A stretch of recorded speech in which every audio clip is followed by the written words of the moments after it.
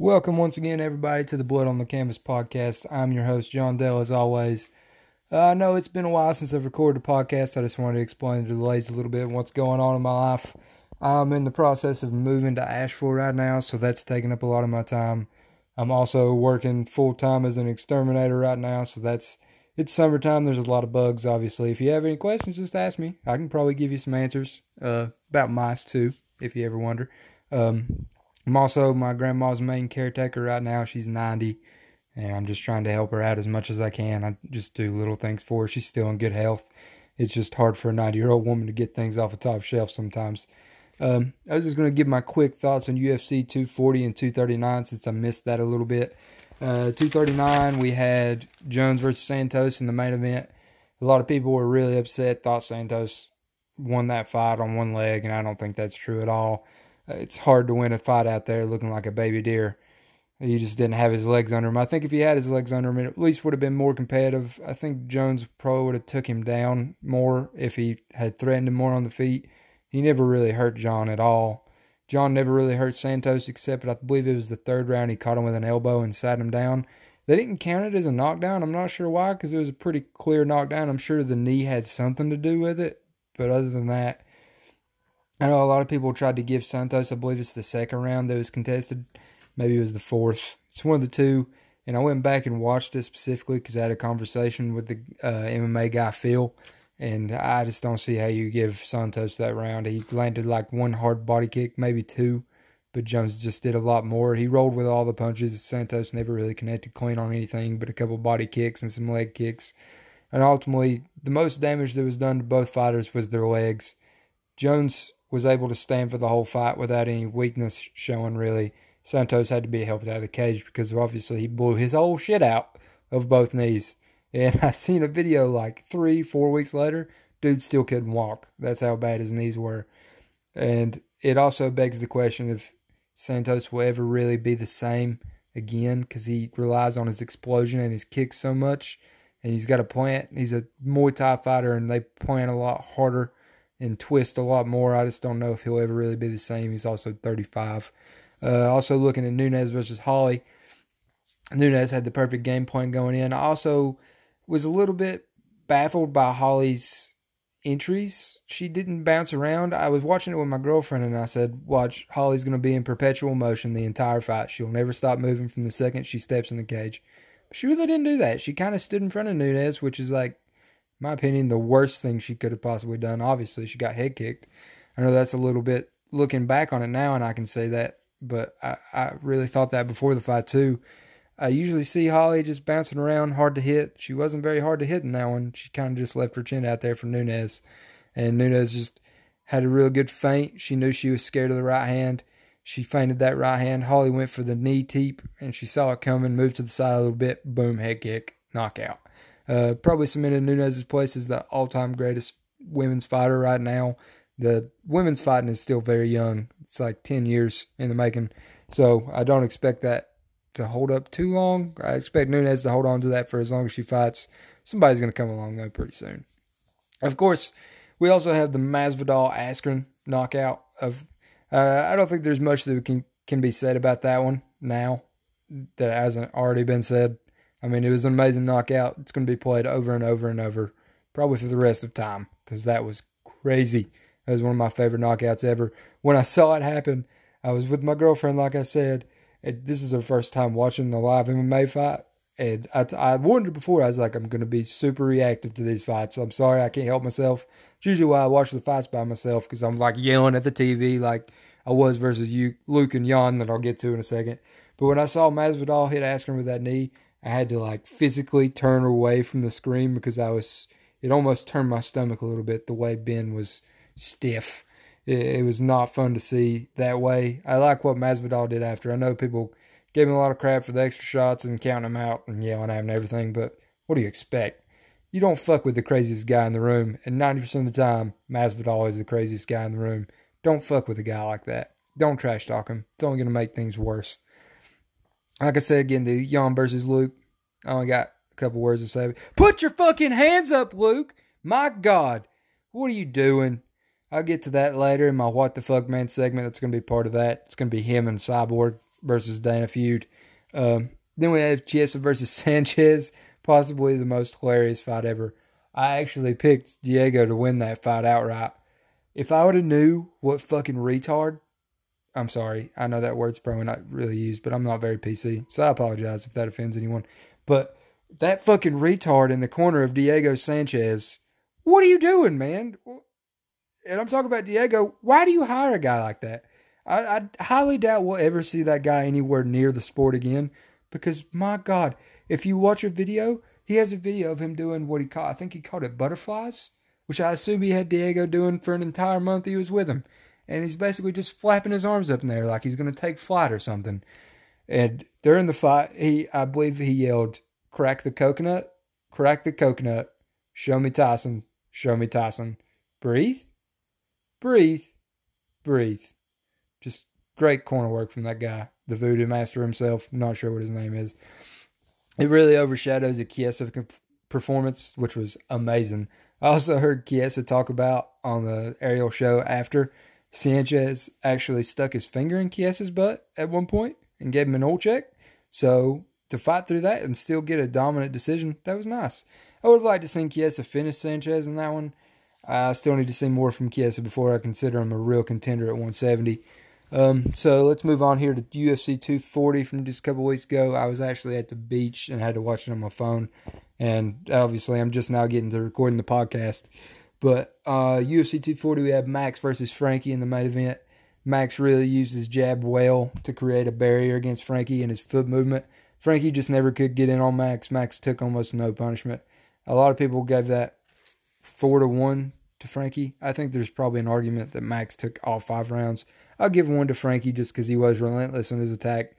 I feel super bad for Frankie. I think there's really, if he really wants to compete for a championship, he needs to go to 135.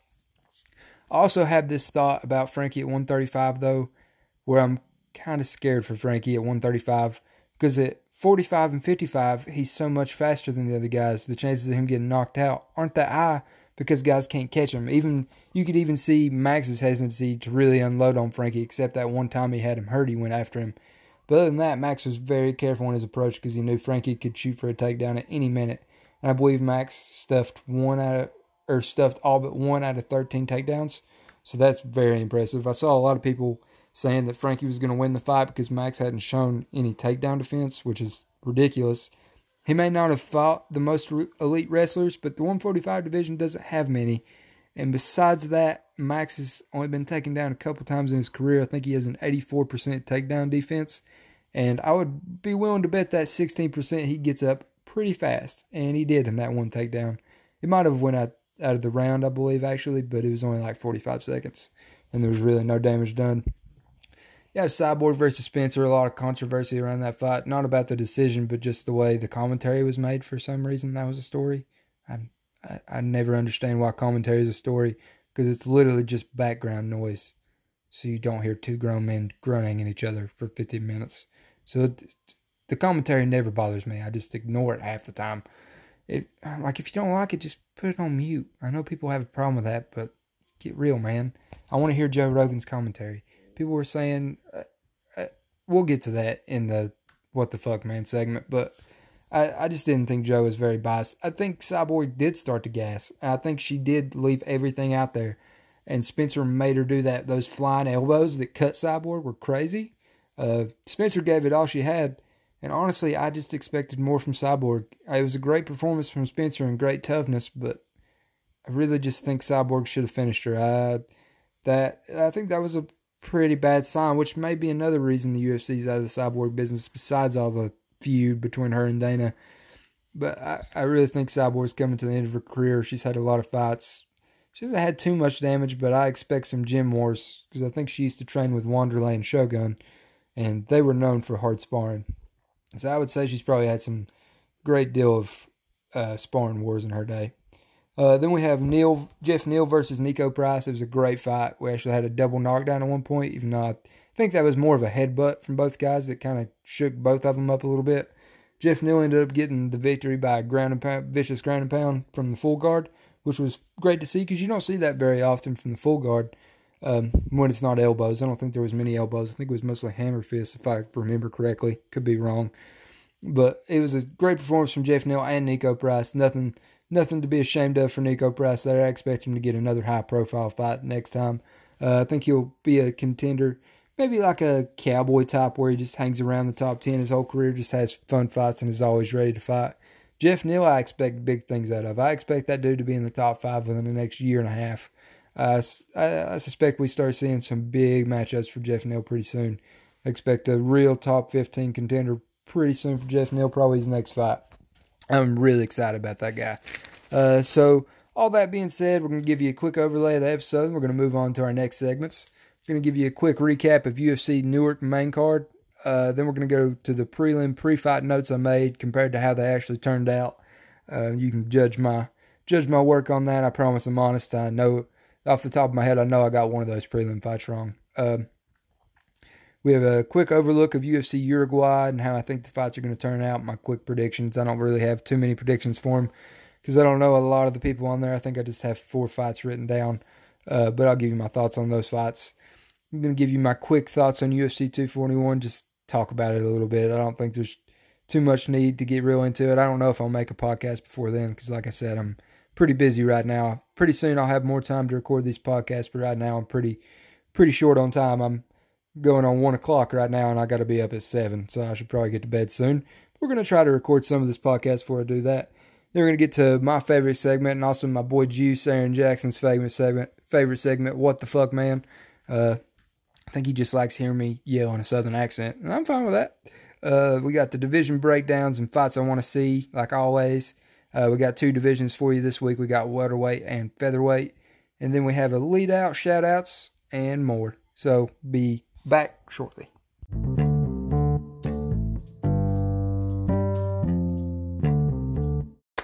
Alright, let's get into the Newark main card a little bit here. I'm just going to do a couple fights for you. I didn't have time to watch too much of the fight in depth, so I haven't got too far into it.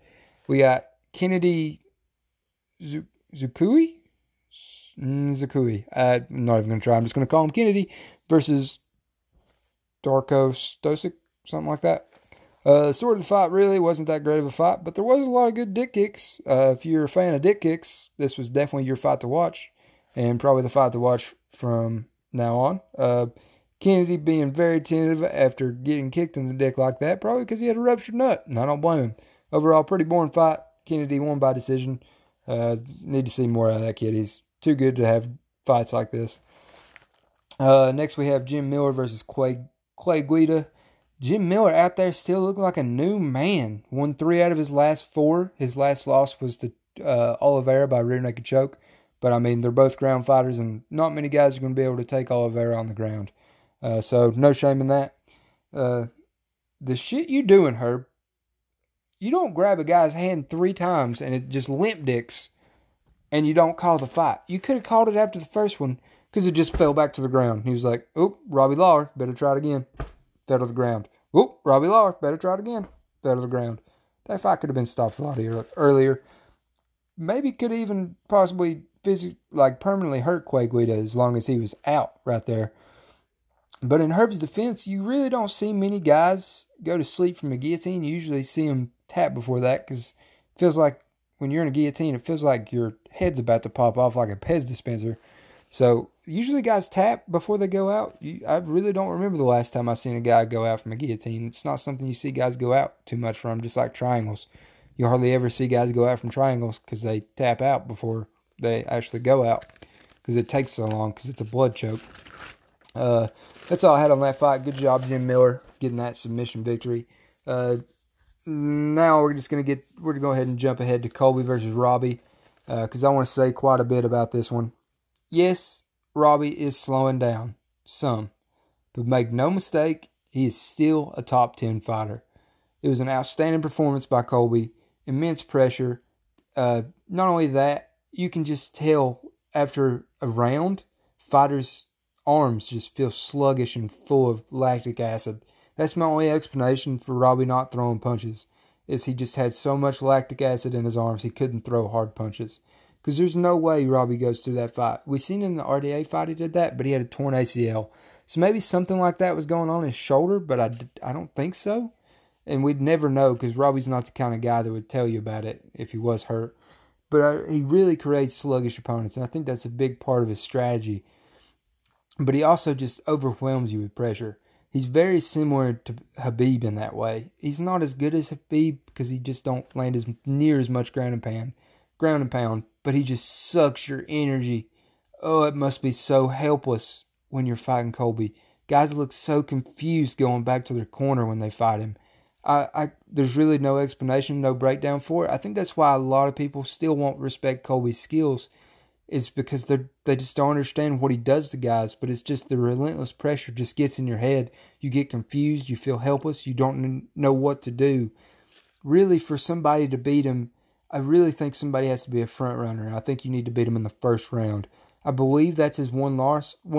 I know it was a guillotine to Warlley Alves, which is his main move, and I think that was the first round, which I assume they hadn't got sweaty yet, so it was harder to get out.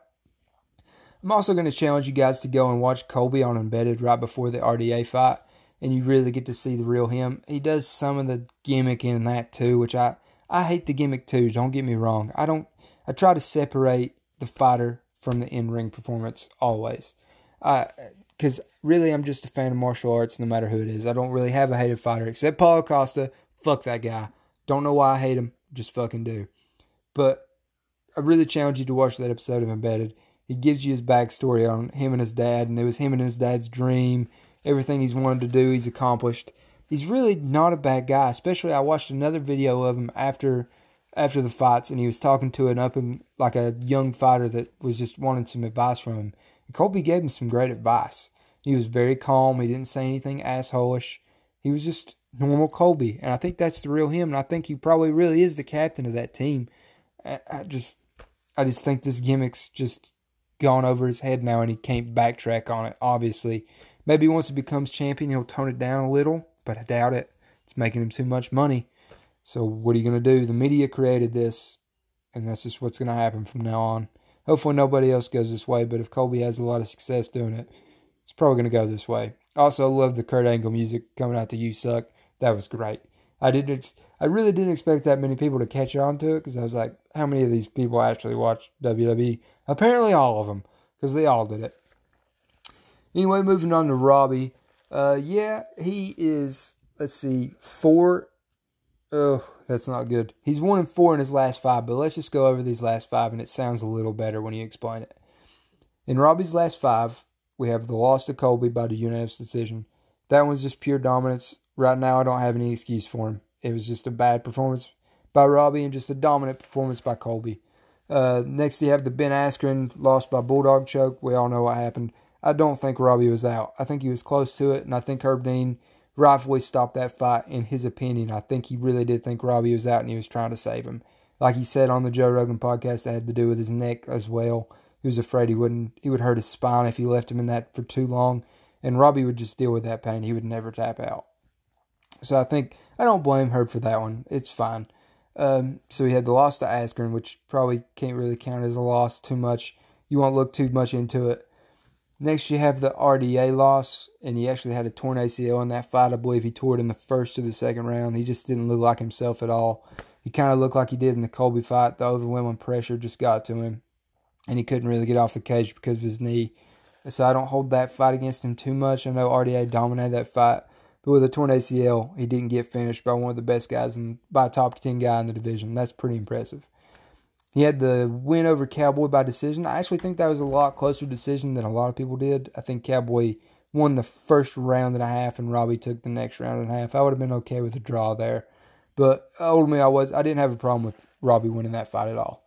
So he has a win against Cowboy, which you can argue is just a lightweight, because he didn't do all that well at welterweight. He had some success, but not a whole lot. And then the last loss we had against Woodley, there's no excuse for that one either. He got knocked out in, I believe, the first round by a vicious right hand to lose the title to Woodley. So if you really look at it, in those 5 fights, he has 2 bad losses. And that's Woodley and Colby, where there's no excuse for it. So, and just listen to those names. Colby, Askren, RDA, Cowboy, and Woodley. That's a murderer's row. Give the man a break. He's not slowing down as much as he is just facing harder competition now. Another thing I wanted to talk about was how good Robbie's takedown defense usually is. The fact that Colby did this to Robbie is another way. I think Colby's on another level and deserves the next title shot. I think it'll be a great fight with him and Usman. I know some people call it a boring fight, so I'm sure it will be a boring fight to some people. I'm going to love it, though, so fuck y'all. Moving on right here, we're going to go ahead and do our UFC Uruguay breakdown a little bit, and then I believe we'll split it up for UFC 241 a little bit. We'll do UFC 241 with the division breakdowns. Probably record that part tomorrow because it's past 1 and I need to go to bed. But we'll do this real quick. First fight on UFC Uruguay I've got is Ozdemir versus Latifi. Classic grappler versus striker matchup. But Latifi is a much better all-around fighter, and he has bricks for hands, so they call him the bricklayer for a reason. He also has a brick-shaped head that can take punishment. I'm taking Latifi by unanimous decision in this one, barring an Ozdemir KO in the first. If Latifi has his way, this will probably be just a dirty, grimy fight, and I really see how that fight goes. Even though Latifi's given up a lot of size to Ozdemir, I feel like Latifi should be the favorite in that one. Just haven't seen enough of Ozdemir on the ground to really have any confidence in him against anybody with a decent takedown game. Next we have Luis Eduardo Garagori versus Humberto Bandene. Something like that. Never really heard of either of these guys. But the reason I'm excited about this fight is because obviously Gagori is a hometown kid. He's from Uruguay. He's undefeated. And they've put this fight up before Ozdemir and Latifi, two proven guys in the UFC. I can only speculate he's being counted on to pump up the fans before two big fights at the top of the card. I expect a barn burner from this one. Taking Gagori by decision, but like I said, I haven't watched either guys. Not even sure what weight class it is. I forgot to check on that. But I expect that to be a good fight because I expect them to actually be putting Luis up as like a new contender from South America. I expect that they probably want him to be the Uruguay flagship man. That's probably why they're putting him in this spot right behind Perry and Shevchenko. Moving on, next we do have Perry versus Shevchenko. Yeah, that would be a great fight. Mike Perry versus Valentina Shevchenko. Who you got in that one? No, we actually have Mike Perry versus Vicente Luque. Vicente Luque is actually probably the most highly underrated fighter in the UFC, in my opinion. Besides Gregor Gillespie, I'd put them on the same level. They just haven't had a chance to fight guys at their level yet. They just dominate everybody because they're not giving them fights because nobody will fight them because they don't have a big enough name. It happens to a lot of guys coming up if they don't talk shit, and that's a problem. But he's got an exciting style. He has a win over Thiago Santos. How fucking crazy is that? Thiago Santos was a welterweight and lost to Vicente Luque. And now Santos is fighting John Jones for the light heavyweight title. It's fucking crazy to me. But he's also a performance bonus machine, and I expect nothing less out of this fight. Moving on to Mike Perry. He's the prototypical Florida man. Every time I see a Florida man headline, I kind of expect to see Mike Perry there. He's even got face tattoos. Now, number one, if you have face tattoos, you are really banking on yourself either being a cage fighter or a professional criminal. What the fuck else are you going to do with face tattoos? Maybe rapper? I guess you could be a rapper. I could see Mike Perry as a rapper. As a very shitty rapper, but a rapper nonetheless. He's really become one of my favorite fighters. If nothing else, I was already in love with him, but I just fell deeper in love with him when him and Cowboy Oliveira were dancing before their fight. Who dances like that before a fight? He was doing the running man. That was fucking beautiful. I still love that shit. I still go back and watch that shit. It's great. I love Mike Perry for that. He's a hard hitter. He's got a great chin. He's got a great personality. He's got a smoking hot wife in Platinum Princess. Can't remember her name right now. She's smoking hot. Thank God she's not in his corner anymore, though. Because what the fuck? Why would you put your girlfriend in the corner unless she was an actual fighter? She had nothing to do with MMA. She might take some classes. But dear Lord, she's like a yoga person. What the fuck does that have to do with fighting? Keep that bitch out of your corner. He's also a bonus machine. And I expect fireworks in this one. I expect this to be fight of the night. I expect nothing less. I'm taking Vicente Luque by submission in round 3 after a slobber knocker. I feel like Vicente Luque is going to take it to the ground and use his jiu-jitsu to overwhelm Perry on the ground, and we've seen that before from Mike Perry. That's really his weakness. I kind of see that going on after Perry slows down a little bit later in the fight. Moving on, we're going to get to Valentina Shevchenko and Liz Carmouche. I expect another pure dominance performance from Valentina after that vicious Jessica Eye knockout. That's still hard to watch. That was rough. But, I mean, I expected it. What the fuck were they thinking, putting Jessica Eye up against Valentina Shevchenko? Not a good idea. But I also think against a fighter like Liz Carmouche, she'll probably play it safe and go back to her strategy like she did against Nunes, where she's just trying to point fight. I'm looking forward to this one, but I see a lot of people probably criticizing Valentina, probably saying she's not doing enough, she didn't do enough, she could have finished her if she wanted to, shit like that. I mean, give the girl a break. If she don't want to get hit in the face, she don't need to be hit in the face. If she has the option to not get hit in the face and still win the fight comfortably, why wouldn't you take that? I've never understood that. You would do the same thing in that. If I have the option to win a fight comfortably, get my win bonus, and get out of there with a win, with no danger, and taking no punishment, and taking years off my career, I'm going to fucking do that. I've never understood that argument. I expect Valentina to do this in this one, because Carmouche really is a good opponent for her. She's a lot better than Jessica Eye. She's going to put up a tough fight. She's high caliber. She's not on Valentina's level, though. I expect Valentina by unanimous decision. All right, that's going to do us for our little overlook there. We'll be right back with some UFC 241 previews and our division breakdowns. And then we're going to get to What the Fuck, Man? We're going to get out of here this week. Thanks, guys.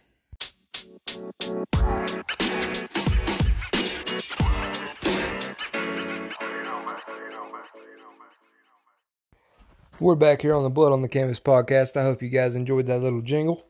We're here at the segment. We're going to go ahead and do What the Fuck, Man. I had planned on doing a prelim breakdown, and I had wrote down tons of notes, and I had worked super hard on getting those prelim breakdowns for 3 different fights. I was going to do Cole Williams versus Claudio Silva, Matt Schnell versus Jordan Espinosa, and Salim Touahari versus Mickey Gall. But for some reason, I took the notes on my phone because I was coming back home from the beach, and I can't switch between the notes and record at the same time because it just cuts off. I've recorded this segment like 3 fucking times, and every time I do it, it just stops halfway through and it's just blank. So it's just pissing me off. So we're just going to skip that segment. I'll go ahead and tell you a little bit what my thoughts were coming into the Claudio Silva fight versus the Cole Williams fight. I actually picked Cole Williams. I'm not sure why. Didn't expect the guy to be fat and out of shape. He was muscular in the fight I watched. I watched him in a chosen few fight nights, something like that. He fought a guy named Charlie Brown. I know that's hilarious. I thought it was hilarious too. Until you see the guy. The guy's actually kind of a killer. He's a good striker. And that's basically the Cole Williams fight I watched. It was just a boxing match with MMA gloves. They didn't even kick each other really. I thought Cole Williams was a wrestler. So my thought process was Cole Williams would be able to stop Claudio Silva's takedowns. My only advice for Cole Williams was to throw absolutely no kicks whatsoever and to also stay away from the floor. The floor is lava. And he should have heeded my advice because he got choked out in the first round by Claudio Silva. So Claudio Silva's on still an impressive win streak. He's undefeated in the UFC. He actually has a win over left elbow Leon. It was a controversial split decision, but it is what it is. His last 3 fights are a submission win over Danny Roberts, also controversial armbar. Danny Roberts never really tapped, but he screamed in pain, so the ref stopped it. He has a rear naked choke win over Nordine Talib, something like that.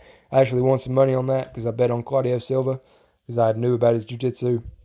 Claudio Silva's a great guy on the ground, but his stand-up's just really lacking and he don't have much of a gas tank. That was my thought process, is he would shoot on Williams a couple times. Williams would stuff it because he's the bigger guy, but he was just fat and out of shape. It didn't happen. Silva won by first-round submission. Then we had Matt Schnell versus Jordan Espinosa. Matt Schnell's my favorite guy in the flyweight division. I've watched him since he was on Caged. I've been really excited about this guy.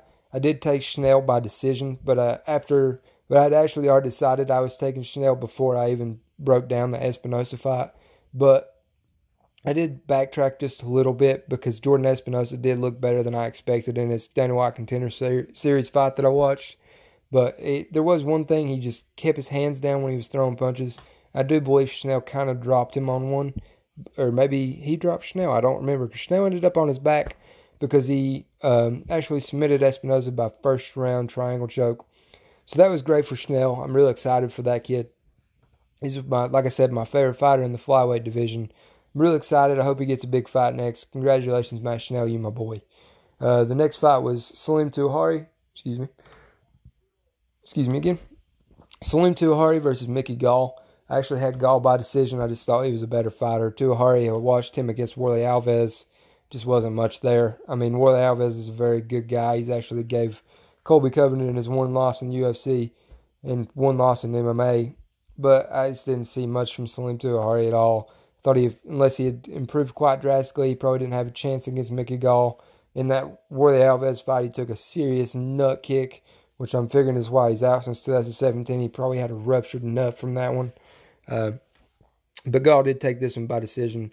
I just thought Gall was a better fighter. He's a good prospect. He's only 25, even though he did have that loss to Diego. I didn't like him calling out Diego again. Just move on, bro.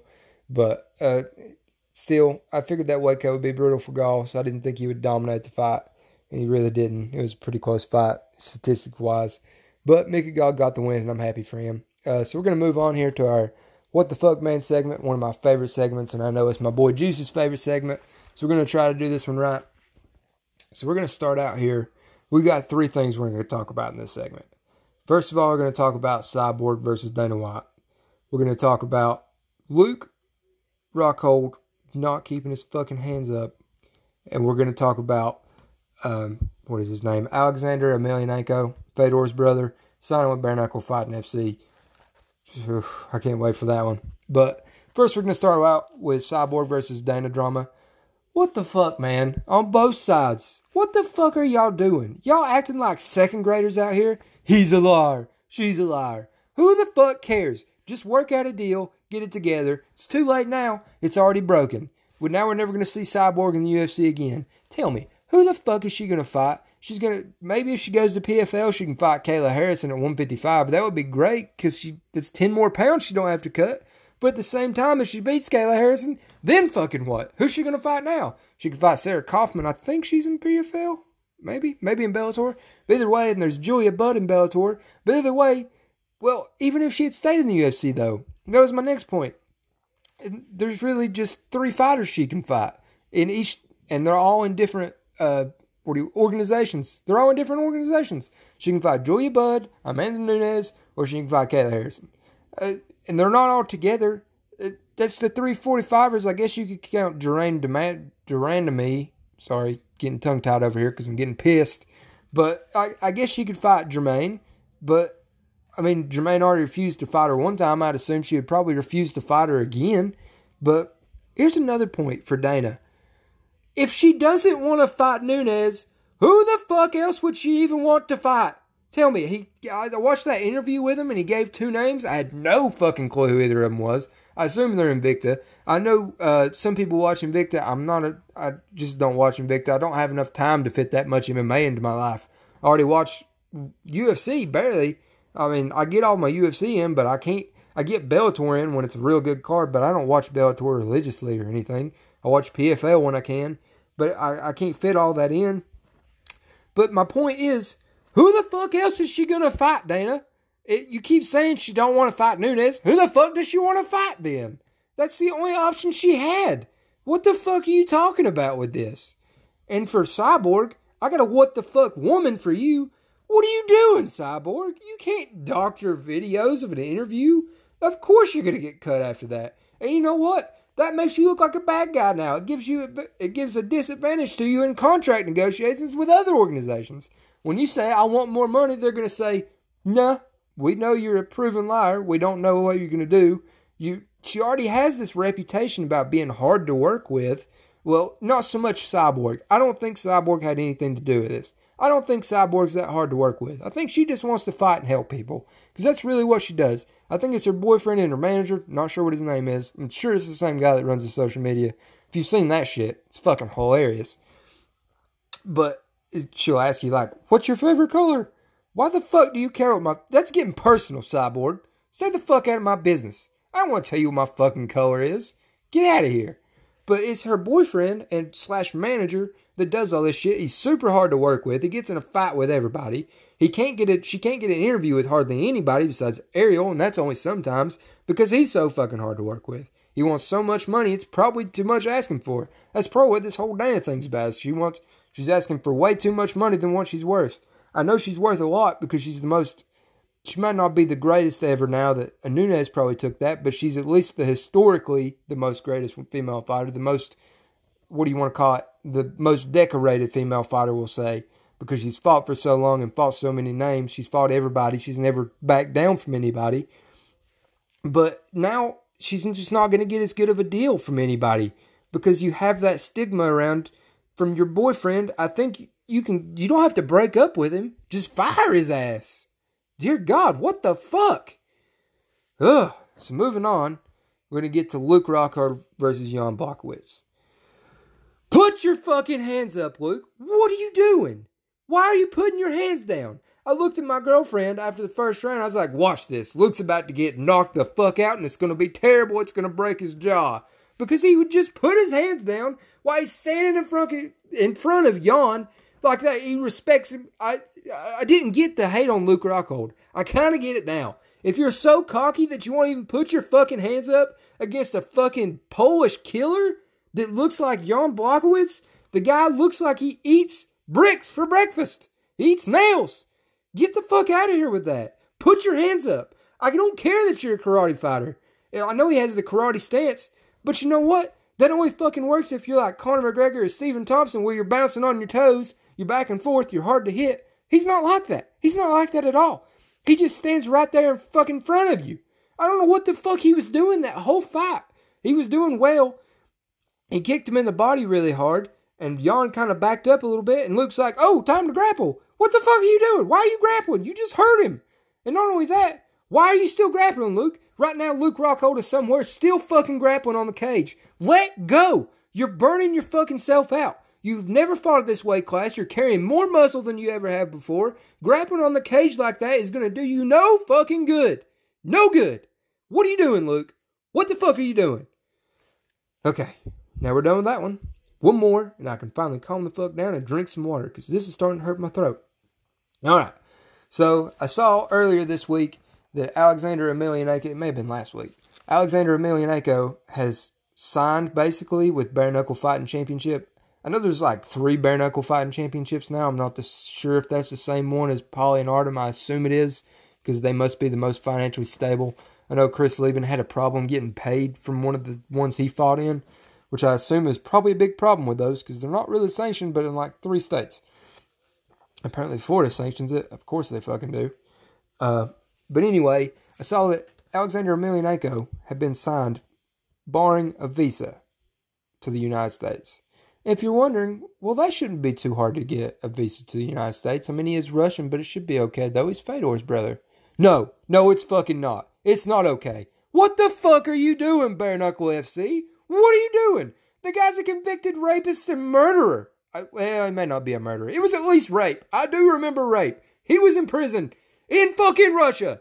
If you are Fedor Emelianenko's brother and you are in prison for a rape in fucking Russia, you did something real bad.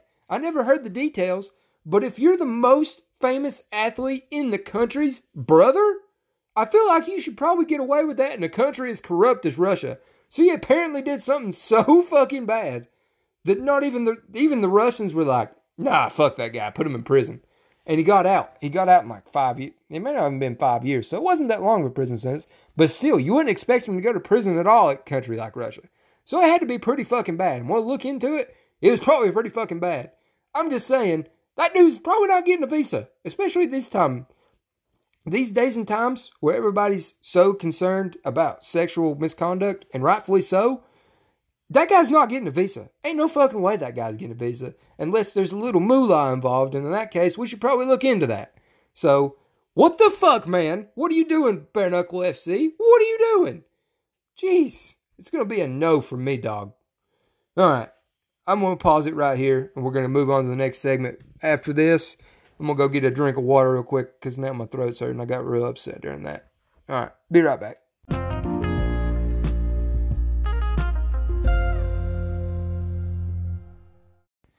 Alright, now that I got that little hissy fit out of the way, we can move on to my favorite segment to research for. I basically started doing this just so I could do this. It's going to be our division breakdowns. We're going to do welterweight and featherweight. I also wanted to make an announcement, kind of an announcement. I don't know how big of an announcement it is. I have like 6 listeners.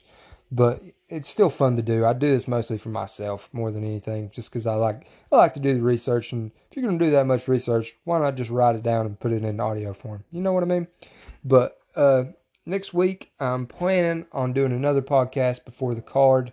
And this time, I usually do a prospect of the week, but I didn't do it this week because I wasn't able to get the guy on. But I actually do have a fighter lined up to interview. He is in the MMA community on Twitter that I'm in. So it's possible you might know the guy, or at least see him on there some.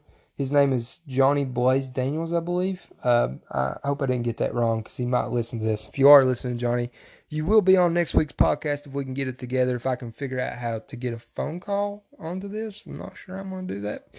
But I'm going to ask around, try to figure out how to do it on the app. I'm going to give a nice little interview to Johnny Blaze, and I'm going to give him a little prospect profile. So I hope we can get that done next week for you guys that do listen. I did watch a video of his fight that he put online. He does have a sweet right hand. That's the other guy just didn't do much. The ref was real late to stop that fight too. So he does look like a killer. So I'm pretty excited to talk to that guy if I get to. At least give a phone conversation if nothing else, and then just write down some notes and tell you what he thinks about his fight career, how he got there, stuff like that. But anyway, we're going to get to our division breakdowns. My favorite part about this is I get to make my own division. This is my own top 10. Of course, I'm not saying this is what it should be, but if you're a UFC fan and you follow it quite often, you probably know by now that the UFC rankings are kind of bullshit. Like, we're not even sure who's in the committee to make these rankings. I have no idea who does it. I don't know how it's done. I don't know what the criteria is. No one does that I know of. So it's really just up in the air. But if they want to use mine, they're more than welcome to use mine as long as they pay me. That would be fucking sweet. So anyway, we're going to start here with the welterweights. Of course, we have our champion, Kamaru Usman.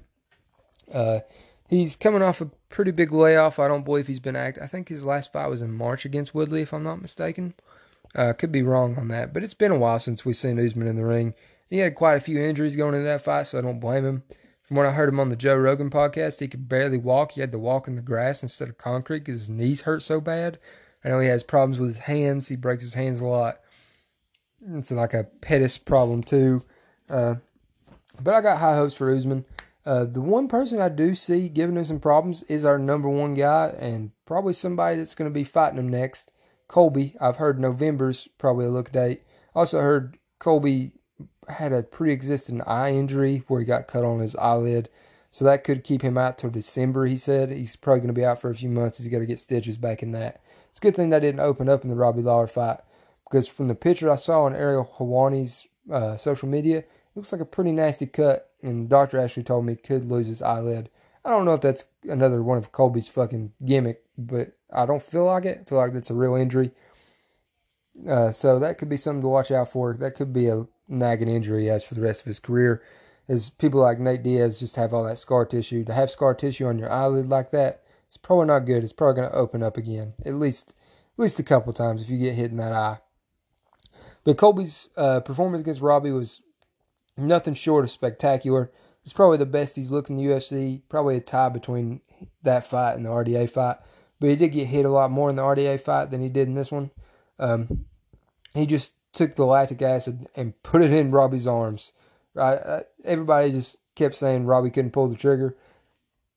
The real reason I think Robbie couldn't pull the trigger is because he had so much lactic acid in his arms, they just felt dead. I don't think anybody's ever wrestled Robbie like that I can think of. He's got great wrestling takedown defense, and he just got manhandled by Colby on the cage. And one of the commentators did say something about it, and I thought about it too. It's almost like Colby doesn't go for the finish sometimes, and it's like he's letting you get back up from the takedowns just so you expend more energy. And it works for him because he just has this constant, relentless pressure on you all the time. And it's so draining on people. It's a great strategy.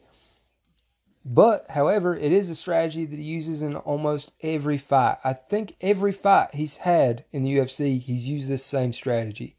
So I have a hard time believing that somebody isn't going to figure that out eventually.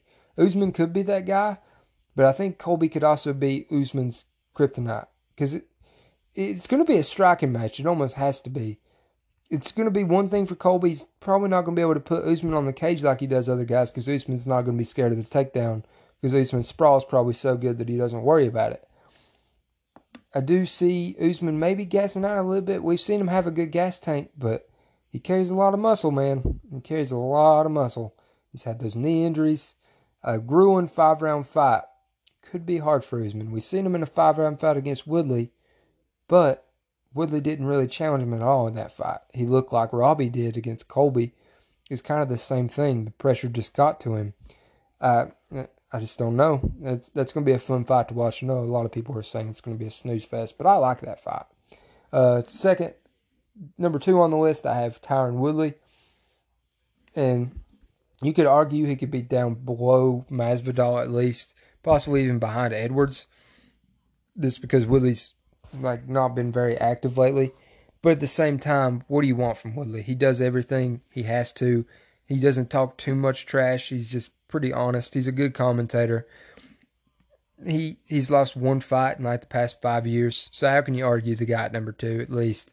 You got to put Colby above him right now because Colby has better wins. Recency bias will put Colby above him.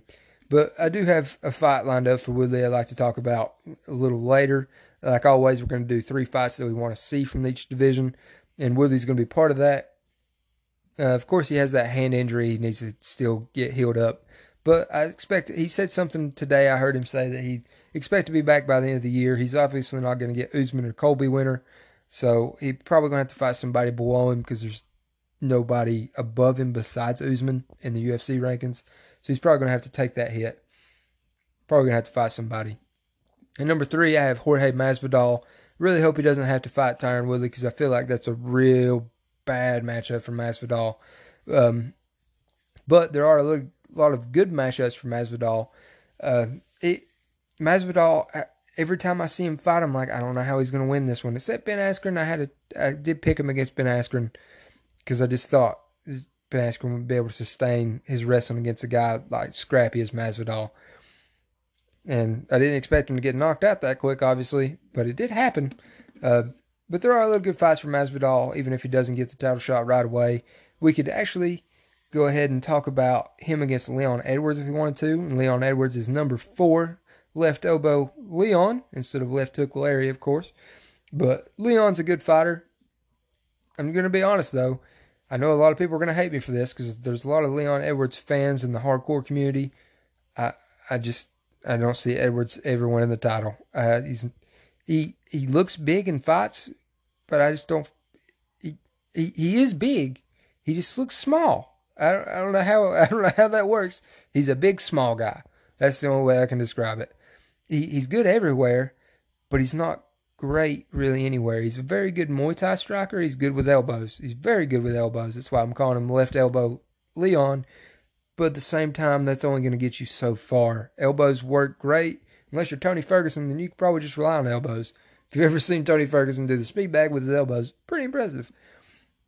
But Edwards is going to start getting some top matchups. He hasn't fought too high of competition. He fought RDA, of course.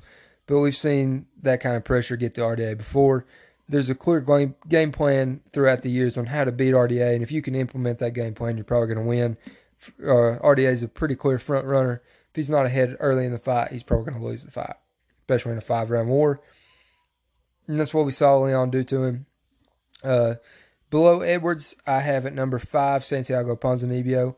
Which, by the way, if anybody listening to this can tell me where the fuck Santiago Ponzinibbio is, I would be happy to know. Because where is that guy? You never hear from him except when he has a fight. And you only hear about the fight like a week before. Like the guy just pops out of nowhere and you're like, oh shit, yeah, Santiago Ponzinibbio's awesome. I forgot about that guy. He's still undefeated in the UFC. He's just not fighting right now. I don't know if he's got injuries dealing with, if he's in contract negotiations. I don't know what's going on. But the Gentle Boa should be back pretty soon. I actually have a fight lined up for him that I hope goes through. We'll see. But I do think Santiago Ponzinibbio could possibly be the kryptonite to all the guys above him. He's the dark horse of the division to me. He's a great fighter. He's good on the feet. He's got great boxing. got great stand-up skills. He's great on his back. He's great on top. He's good everywhere like Leon, except I think he's a little bit bigger than Leon and a little bit better in my opinion. So I'm really betting on the Pawns to really take over this division if he'll ever get back in the fucking cage and start talking a little bit, man. You don't have to trash talk. Just be like, hey, I'm here. Just wave at us every now and then. That's all I'm asking for. At number 6, I have Stephen Thompson. I know I didn't put Anthony Pettis on this list at all. I just don't think Pettis is going to stay at 170 for long. I think he's going to take a loss or two at 170. He's going to be like, I better go back to 155, or he's going to retire. One of the two. I know he took that loss to Pettis, and I actually rewatched that fight again today, and it really looked like Thompson was winning that fight pretty handily until he just closed the distance too much, which is odd because Stephen Thompson's one of the best guys at distance. He is one of the best guys at distance control. You can argue him and Max Holloway for the best in the UFC at distance control. You just don't see him close in a bad distance for himself very often.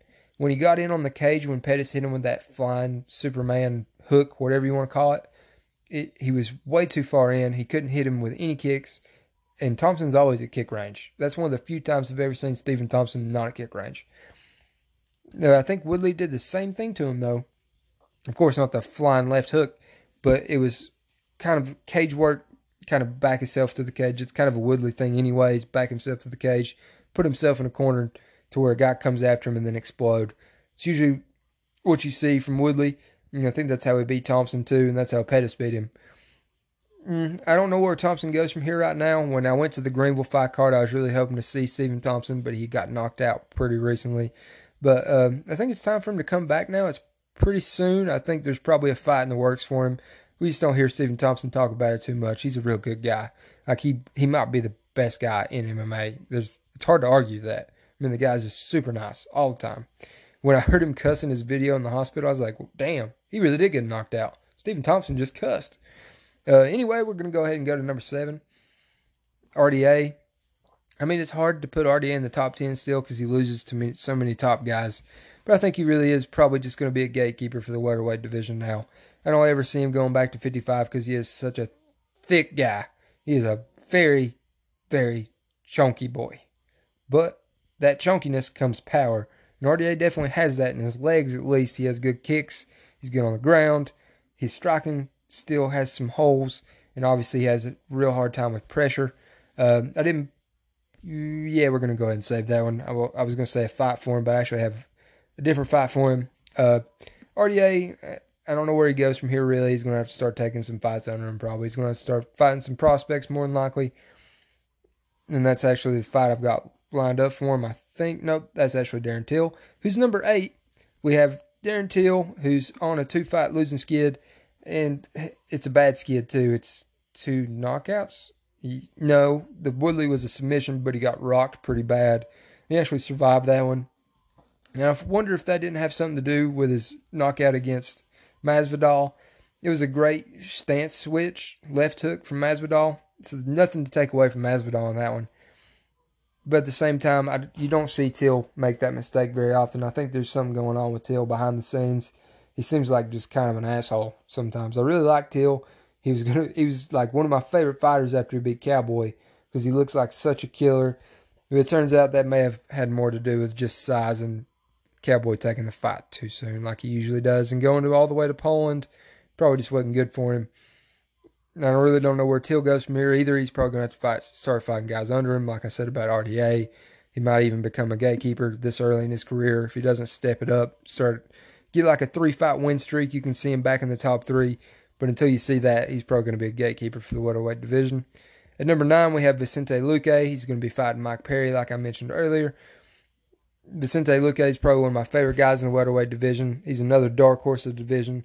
Probably going to see him start fighting some guys above him instead of below him like RDA and Till. He's going to start fighting guys above him. Right now, they gave him Mike Perry. I'm not sure why.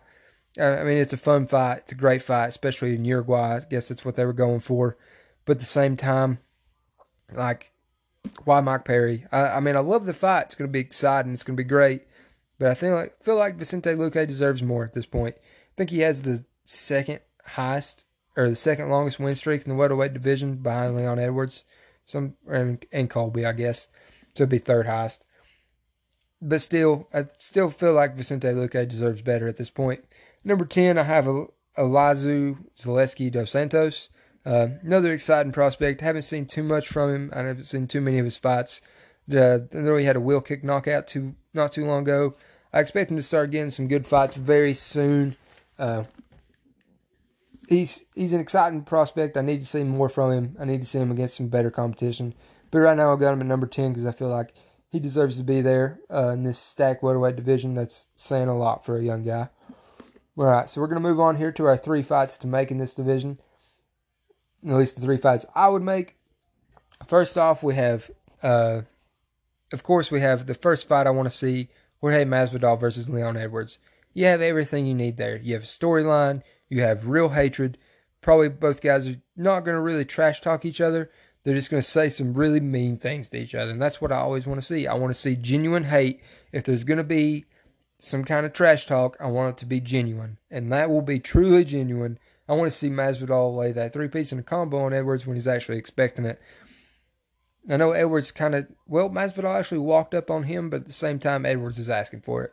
You can't just go talking shit to the craziest guy in the room, like I said before. You don't do that, especially a guy that was known street fighter. Of course he's going to hit you in the fucking mouth. What you fucking expect, Leon?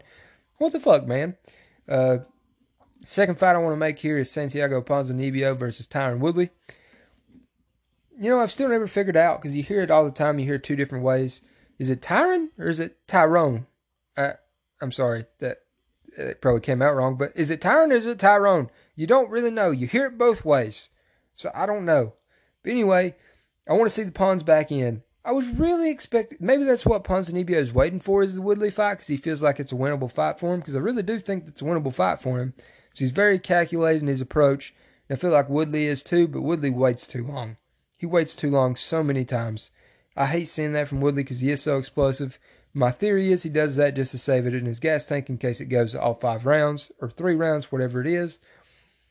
We haven't seen Woodley in a 3-round fight in a long time.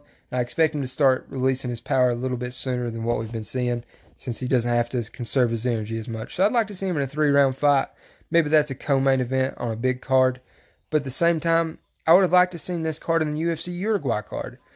I can't remember where Ponzinibbio's from right now. It's either Argentina, somewhere around there, one of those South American countries that touch each other. Either way, it would have been a great main event for the Uruguay card. I realize Shevchenko lives in Peru, but at the same time, she's not from Peru. Ponzinibbio is, or at least near there. So I would like to have seen that as the main event. I was really hoping for it when I heard that there was a Uruguay card, but that's not what we got. I mean, I'm not complaining about the Uruguay card because where it is, it's still pretty good. So for our third fight, I have Darren Till versus Elizeu dos Santos. Like I said before, Till's going to have to start taking fights below him.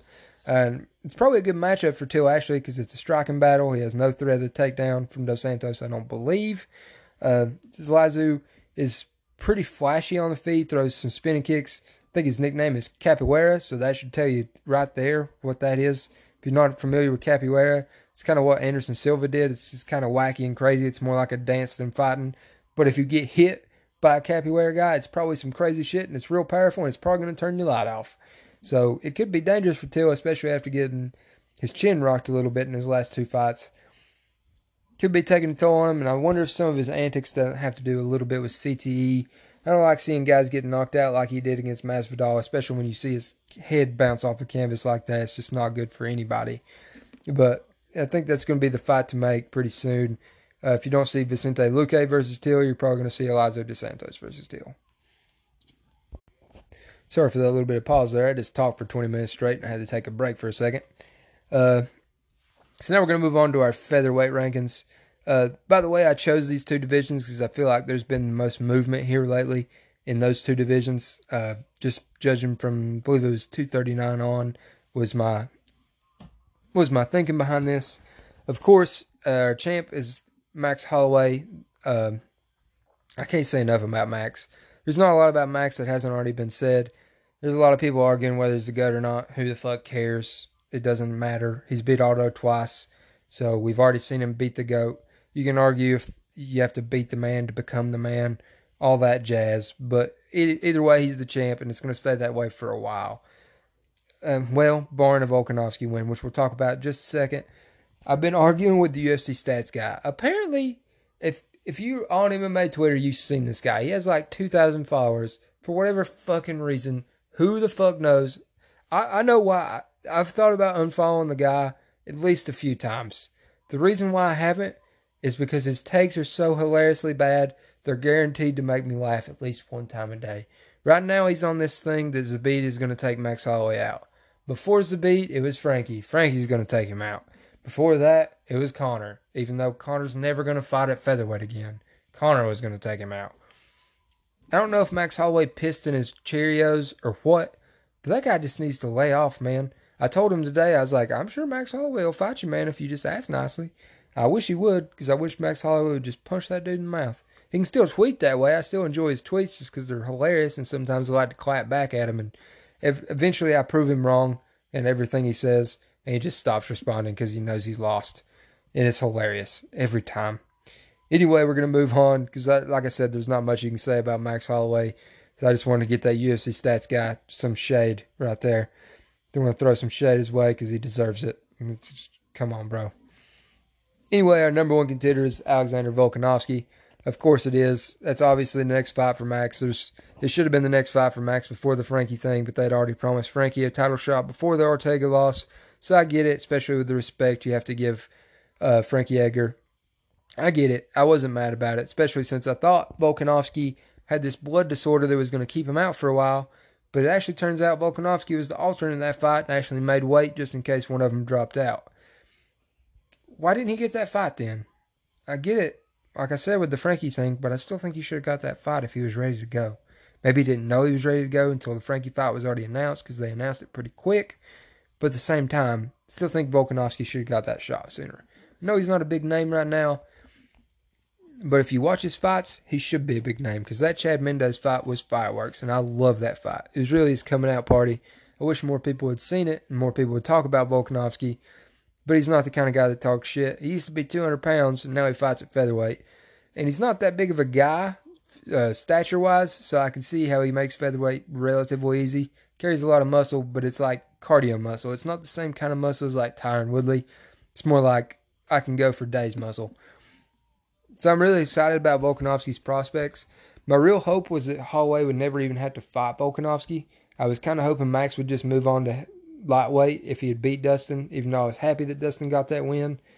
I just wanted to see Volkanovski take over the featherweight division and Max move on, really, because I didn't want to see those two fight, because I don't want to see either of those guys lose, because I feel like both these guys have a chance to create one of the best legacies in the UFC for both of them.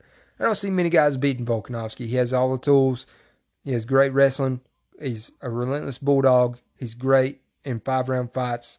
I think he would be great in 5-round fights. We haven't seen him in one that I know of.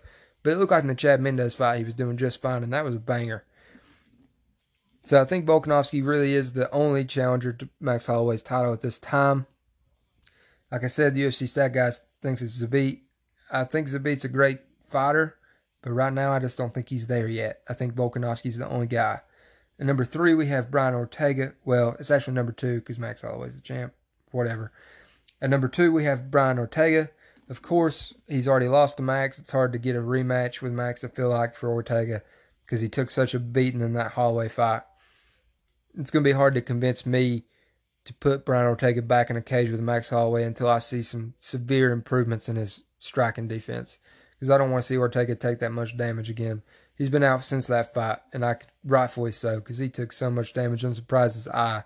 He didn't have some kind of retina problem after that fight, because his eye was bad.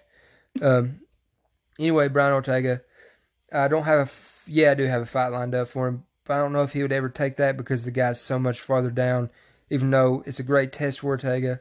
I feel like it would tell us if his striking defense is back up to par or not.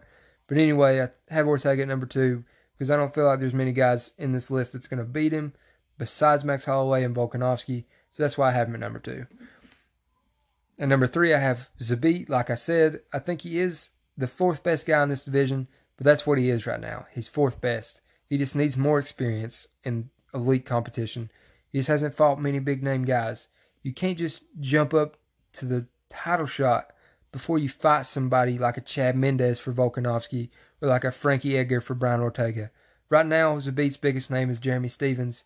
Jeremy Stephens is a great guy, but I don't have him listed in my top 10 because he's really starting to fall off. And like I've said before, if Jeremy Stephens doesn't catch you with a big power punch pretty early, he can catch you later in the fight, but if he doesn't catch you with that one big punch, Jeremy Stephens isn't going to outpunch you. He's not going to out-wrestle you. He's not going to do much unless he catches you with one big shot. Zabit's movement is very good. He's long. He's long for the division. He's big for the division. There wasn't too much of a chance Jeremy Stephens was going to beat him, and Zabit knew that. He kept his distance. He fought a smart fight. It was good. It was good to see Zabit fight a smart fight and not throw those flashy things he does all the time. That's my concern about Zabit, is I feel like he's going to throw these flashy things. He's going to get taken down or he's going to get caught. It's great when you throw those flashy things against lower competition because it gets your name out there. You get highlights everywhere. That's how I found out about him. I saw a highlight reel on YouTube and I was like, holy shit, that guy looks flashy. But then you see him against a higher level guy like Jeremy Stephens and he struggles a little bit. He even struggled a little bit in the Brandon Davis matchup with his striking. Brandon Davis was kind of out-striking Zabit on the feet. It really showed some holes on Zabit's game, especially with leg kicks. If I see you have that much problem with Brandon Davis, who's a mid-tier fighter, I'm just going to have a hard time putting you above Ortega, Volkanovski, or Holloway right now. Number 4, we have Korean Zombie. He's one of my all-time favorites. I saw him knock Moicano out at UFC Greenville a couple weeks ago. Probably the best night of my life. I hate to say that because I'm sure some family members are going to take offense to that, especially my niece and nephew, but they're probably never going to hear this, so it's okay. It was a great fight for as long as it lasted. Zombie had a perfect combo, a perfect counter for Moicano, and he does that to a lot of guys. But at the same time, Zombie takes a lot of damage. Against a guy like Max Holloway, he's going to take a super amount of damage that I don't want to see him take. Zabit, probably going to outpoint him. Ortega, probably going to submit him because he's going to try to take him to the ground at some point. And Volkanovski, probably just going to beat him everywhere. Nobody above Zombie I feel like he can beat. So he's a good place right here, number 4. I feel like eventually he's going to be used as a gatekeeper again, which I hate to say and I hate to see, but it's probably what's going to happen for Zombie. Number 5, I have Yair Rodriguez. Of course, his only big name is Zombie. Now, I do have Yair behind Zombie, even though he beat him. It's kind of weird, but at the same time, I feel like Zombie beats more guys than Yair does. Yair has a clear disadvantage in his game, and that's grappling. I don't know if he's fixed that or not, but he needs to fix that if he hasn't. Because a guy like Zabit, he's not going to fuck around with you. He's going to throw some flashy strikes back at you. Yair is better at the flashy strikes than Zabit. Yair can pull off the flashy strikes against elite competition. We've seen that. But at the same time, he has a clear disadvantage in grappling that Zabit's going to take advantage of if they fight. And there's some guys below him he can beat. There's not many guys above him he can beat. He can maybe beat Brian Ortega if he doesn't get caught in a submission. He can maybe beat Zombie again. I feel like that fight will never happen because neither of the guys want to take that damage again. But at the same time, Yair's a great fighter. I feel like he's middle of the pack here in the top 10. And number 6, I have Jose Aldo. I hate to put him down that low, but I don't think Aldo is going to stick around too much longer. I know he signed another extension, but I feel like one more knockout loss is probably going to do it for Aldo. He may even move up to lightweight. If he feels like it, he may take that Conor fight at lightweight. That would be a good fight for him. I'd like to see Aldo get that one back. I don't know if he would necessarily. Conor might have his number. He might get in his head too much. But I'd still like to see Aldo get that one back. That's the only fight I really want to see Aldo get right now. Even though I have a different fight lined up for him just in case the Conor fight doesn't happen. So I don't feel like Conor's ever coming back, to be honest. I just don't see Conor coming back to MMA at all. I don't feel like the money's going to be there for him. And why would you come back and get punched in the face if you already have $100 million in the bank? It just don't make any sense to me. Number 7, I have Josh Emmett. He's had a great showing lately. After that vicious knockout loss to Jeremy Stephens, he got caught with that one big punch like I talked about before. But Emmett's also a guy that's going to catch you with one big punch. But he can also do more than Jeremy Stephens. He actually does have a wrestling game that he can take you down. There's not many guys above him, but there is some guys below him he can beat. I don't have too much to say about Josh Emmett because I don't get that excited for a Josh Emmett fight, even though he knocks the guys the fuck out. He's a great fighter. I just don't have much for him right now.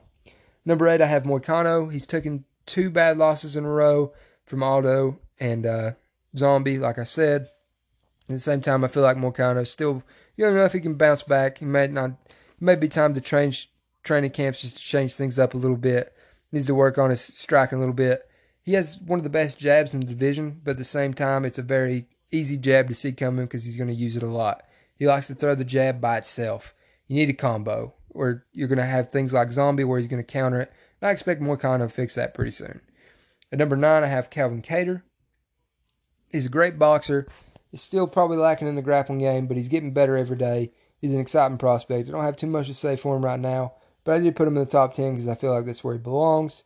At number 10, I have Arnold Allen.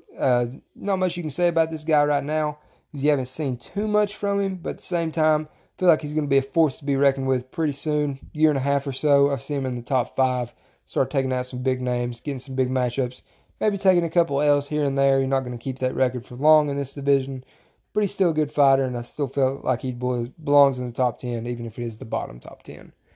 So we're going to move on here to our 3 fights to make. The number 1 fight I'm going to make is Zombie versus Zabit. I feel like that's a good test for Zabit because it's going to be a guy that's going to put relentless pressure on Zabit. We haven't seen Zabit's cardio yet. We'd like to see how Zombie does against a guy with flashy striking again, like Yair. We want to see if Zombie gets caught again. I feel like that's a good fight to make. It's a good test for both guys, see where each guy is, see who climbs the ladder out there. They're 3 and 4 in my rankings. I feel like that's a good fight that could be made in the future. The number 2 fight I want to see is Aldo versus Yair, because who doesn't want to see that fucking fight? Aldo probably wins that fight by brutal leg kicks more than likely, because that's what he's going to focus on. He's going to try to take Yair's legs out. You don't see Aldo through leg kicks as much anymore because he doesn't do that because more guys decided they were going to take Aldo down. That's how Aldo almost lost some decisions. That's how he almost lost to Chad Mendez. But at the same time, Yair could pull out some flashy shit and just beat Aldo and knock him out. We've seen Aldo get knocked out before, so why not? You don't see many guys come back from vicious KOs like he did after the Conor fight. But he actually had 2 more KOs after that. Even after getting KO'd by Max twice, he's fought his way back. He's back in the top 10 of the division.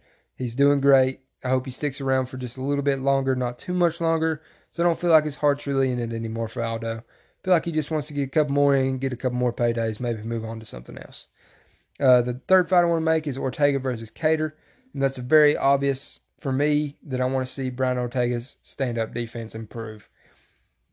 A great guy to do that against is Calvin Kattar. I feel like Ortega would go for the submission very quickly. Ortega needs to implement some takedowns in his game because he doesn't have that great of takedowns right now. He couldn't take Max down, but not many guys can. You don't see Ortega take many guys down, even though he's such an elite jiu-jitsu guy, because he's usually the thinner of the two, and the guys can stuff his takedowns. But I would like to see him against Calvin Kattar because Calvin Kattar probably has the best hands in the division, to be honest. Even though he's number 9 and he's a young guy, he's a great boxer. He's a great MMA boxer. He said it before, and I'll say it for him. He's probably got the best boxing in the division, and that's almost definite. Well, you could argue against Max Holloway, but that's really distance control more than boxing. Calvin Kattar's got power in his hands. He's got good movement. I feel like that'd be a great test for Ortega and a great chance for Kattar to move up the rankings. That's going to do it for the division rankings. I'm really tired now. That was a long segment. I'll be back shortly. We're going to do a UFC 241. We're just going to do a quick overview, some of my thoughts on the fight. Maybe a little predictions, not too much, because that fight's still a ways away. We're going to do a quick lead out. We're going to do some shout outs, and we're going to get out of here for this week. Back shortly.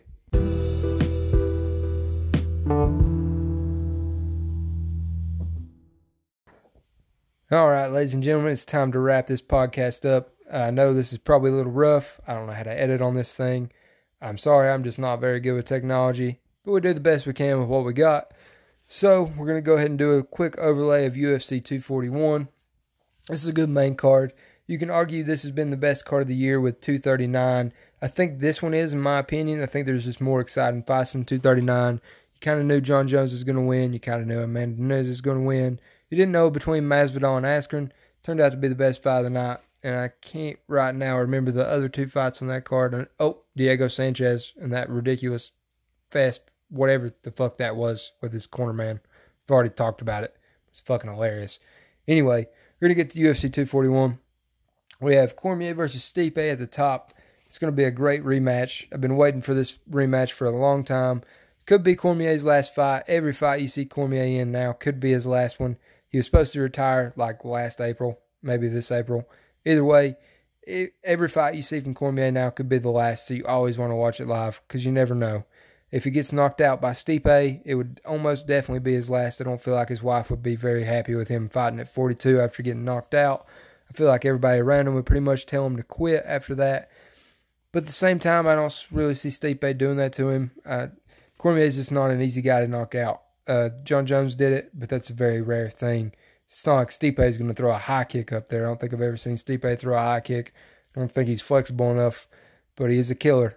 If there's one thing you say about Stipe, he's got power. He's knocked out guys like Junior Dos Santos. He's knocked out guys like Alistair Overeem. He's just got a lot of power in his hands. He's a dangerous heavyweight, probably the greatest heavyweight of all time if it's not Cormier. Cormier spent most of his time in light heavy in the UFC, but at the same time he did take that Strikeforce tournament. So whenever I saw the Cormier versus Stipe the first time and everybody was like, Stipe's going to kill him because of the size difference, I was like, y'all ain't watched Cormier versus Josh Barnett. So he ragdolled that fool. But anyway, we're going to move on here to the second fight, Pettis versus Diaz. Oh, and by the way, in the Cormier-Stipe fight, I'm going to take Cormier again.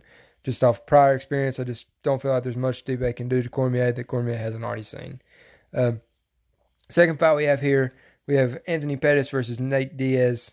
And as much as I really want to take Anthony Pettis in this one, because I fucking dread, I can't emphasize enough how much I fucking dread the Diaz fans after he wins this fight against Pettis. Pretty confident Diaz is going to win this one. Diaz fans might be my most hated fans, right above Conor fans. Some Conor fans at least know what they're talking about. Most Diaz fans that just talk shit don't know what the fuck is going on half the time. They just pay attention when Diaz fights, and they just mainly pay attention to his trash talk. They probably don't even watch the fight. It's like the way he talks trash, which is kind of just like punch drunk. And it's not that I dislike Nate. I like both the Diaz brothers because they are real, I feel like. I like Nick better than Nate because I do feel like Nate does a lot of shit for clout. And he does a lot of shit on Twitter for clout. He's been talking shit to other fighters for like the past 3 years, and he hasn't even fought. Like, why are you even talking shit, man? If you ain't going to fight him, just stay the fuck out of it. Just disappear. He kind of has lately until he got this Pettis fight, and you really still haven't heard from Nate because I feel like he's focused on training. I don't feel like Nate ever really got out of training, though. You know he's going to be in shape. There's no chance that Diaz runs out of gas in this one. There is a chance, however, Pettis runs out of gas. I've thought about this since the first time this fight got announced. At first, I was like, yeah, Pettis is going to beat his ass. But after thinking about it a little bit, I'm like, never mind. This is a fight that Pettis always loses. He's a pressure guy. He's a guy that's going to make Pettis bleed. And that's two things that just doesn't work well for Pettis. I know Pettis like licks blood in the Tony Ferguson fight, and he does all these things, and everybody's like, oh, Pettis is so tough. He's really not, guys. I mean, of course he's tough. He's a fighter. That's not what I'm saying. I know that sounded bad. But at the same time, there's an obvious way to beat Pettis, and that is pressure. If Clay Guida can beat you with pressure, and Pettis really hasn't improved all that much since that Guida fight. He kind of hit a plateau a couple years back when he came out of the WEC. We think that was the best Pettis we're going to see. I know he wasn't knocked out Wonder Boy lately, but like I mentioned earlier, I feel like that was more of a Wonder Boy mistake than a Pettis. Like, I don't want to down talk Pettis because I do love Pettis. Same time, like I said, this is a fight Pettis is going to lose. Diaz is going to make him bloody. Pettis also has a tendency to quit. I know that sounds bad, but Pettis does quit. He had a rib injury against Poirier. I'm sure that was excruciating, but at the same time, a lot of guys fight with broken ribs, and he quit. He tapped out to a body triangle, if it was even a body triangle. Then he quit in the Tony Ferguson fight with the right hand. I know people say Duke Rufus stopped that one, but at the same time, a lot of people fight with broken hands, man. A lot of people fight. Anthony Smith finished Alexander Gustafsson with a broken hand, a shattered hand. It's a lot of guys fight with broken hands. That's what I'm trying to say. I'm not trying to diss Pettis too much, but at the same time, Pettis does quit. He quit in the Tony Ferguson fight. He quit in the Poirier fight. He's quit in fights before. He quit in the Max Holloway fight. It's just something, the pressure gets to Pettis sometimes. And like RDA pressured him. He didn't quit in that fight, but at the same time, the pressure just killed him. And if there's one thing you can say about Nate, he's going to make it dirty. He's going to make it bloody. And he's going to press you the whole fight, and he's going to stay in your face. That's just not a good style for Pettis to fight against. It wasn't a good matchup for Pettis from the beginning. I'm obviously taking Diaz in that one. Maybe by knockout, maybe by decision, maybe even by submission. Could be any way. Either way, I'm taking Diaz. Third fight here, we got Yoel Romero versus Paulo Costa. I've said it before, fucking hate Paulo Costa. I don't even have a reason behind why I hate Paulo Costa. Maybe it's because he's so fucking beautiful I hate Paulo Costa. I'm not a bad looking dude myself, but at the same time, if you put me up against Paulo Costa, 100 out of 100 girls are going to take Paulo Costa. Maybe that's where the hatred comes from. I don't really know. Maybe it was the IV thing that kind of pissed me off, where he was using IVs and he obviously knew it was illegal, even though he said he didn't know. Dude, it's illegal. Nobody else gets to use IVs. You don't get to use them either. Get real, bro. But he's fighting Yoel Romero, one of my favorite middleweights of all time. That third round, Romero is the scariest fighter of all time. I don't know. I don't care who you are. If you're in the third round, you do not want to fight Yoel Romero. I don't remember a single third round where Romero didn't take over. That dude is fucking scary in the third round. I'm going to say Romero by knockout in the second. I don't think it makes it to a third round. I think Romero's drastically better. I don't think Costa's fought any competition that I can think of. He fought an old Johnny Hendricks. He fought an old Uriah Hall that doesn't have it in him anymore after he had a heart attack in a weight cut. That wasn't the same Uriah Hall. Even a prime Uriah Hall probably loses to Paulo Costa because Uriah Hall just never was all that good, to be honest. He just had a lot of holes in his game. He had good flashy stuff. But like I've said before, flashy doesn't get you very far in the top 10. I don't think Costa wins this one. I think Romero takes it by knockout. Then we have Benitez versus Sadiq Yusuff.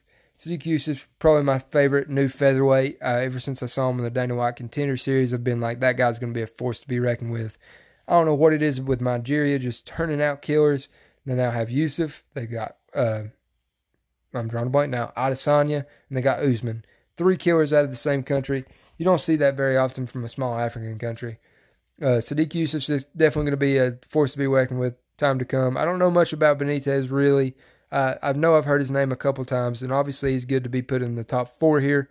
The fact that they put Yusuff in this main card, though, tells me that they're really banking on Yusuff becoming a star, and I can see that happening.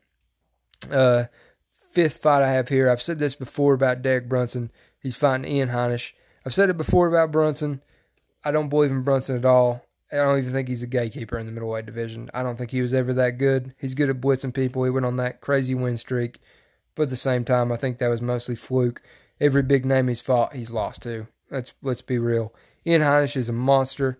He's coming up. He's had a hard life. He was in prison. I think there's no way Ian Heinisch loses this fight. He does everything Brunson does, except he does it better.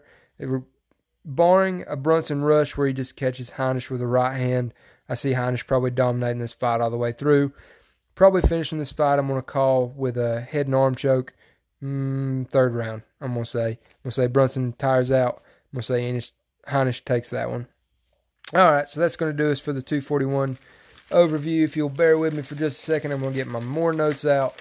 Just going to do some quick shout-outs. I just don't want to get the one guy's name wrong. Only 3 guys responded to my message on Twitter that I will give you a shout-out, so I'm a little disappointed in that, but at the same time, I appreciate you 3 guys, except you, Tyler. I'll get to that in just a second. Give me 1 second. I'm still 1 page behind. Son of a bitch. This is embarrassing. This is time when I really wish I could edit videos, because I know you just hear paper rustling. Oh, drop the phone. Oh, shit, this is not working out. Anyway, back to the lead out. I want to give a quick thanks and shout out to my 3 listeners that replied to my Twitter. Of course, Tommy Elliott, you said you were going to listen to this one. I expect you to live up to that, buddy. But good for you if you did. Happy to have you. Hope you keep coming back for me. Second of all, I want to give a quick shout out to Tyler Stafford for always listening to the podcast. Congrats on your new job, man. I know you said you hadn't signed the papers yet, but at the same time, I got confidence in you. You're gonna get that job. Been my best friend for a long time, and you'll stay that way for always, man. Love you, bro. Just kidding. Fuck you, dude. You're a douche. Third, I want to give a shout out to Juice, Aaron Jackson from the Fight With Myself podcast. I know I've said his name a couple times here. He's probably one of the only guys that's listened to every episode. I don't think Tyler's even listened to every episode, and he's my best friend. I want to give a real big shout out to Aaron Jackson. Number 1, get better soon, bud. I know you probably don't like to talk about it much. I know you announced it on your podcast, so I guess it's okay to talk about it now. I'd seen it on Twitter before, but I just wasn't going to mention it, because I know it's probably something you just want to put out of your head at any time you can. But get better, man. We need people like you in our life. We need people like you in the MMA community. I really look up to you in terms of the MMA community. When I first joined just a couple months ago, you were one of the first guys I seen. You were one of the biggest guys to follow. And I'm really happy I did because I really do enjoy your podcast and I enjoy everything you do. You're a great dude and I love you, man. I know we don't know each other like that, but I do love you, Juice. Anyway, that's going to do it for this week on the Blood on the Canvas podcast. I appreciate you guys listening, all 4 of you probably, but I'll do this for all 4 of you. Like I said, I'm mostly doing it for myself, but I'm doing it for you guys too. Give me a shout out on Twitter if you want to be shouted out in the next podcast. I'll give you a quick shout out. Just let me know. Thanks, guys. I'll see you next time.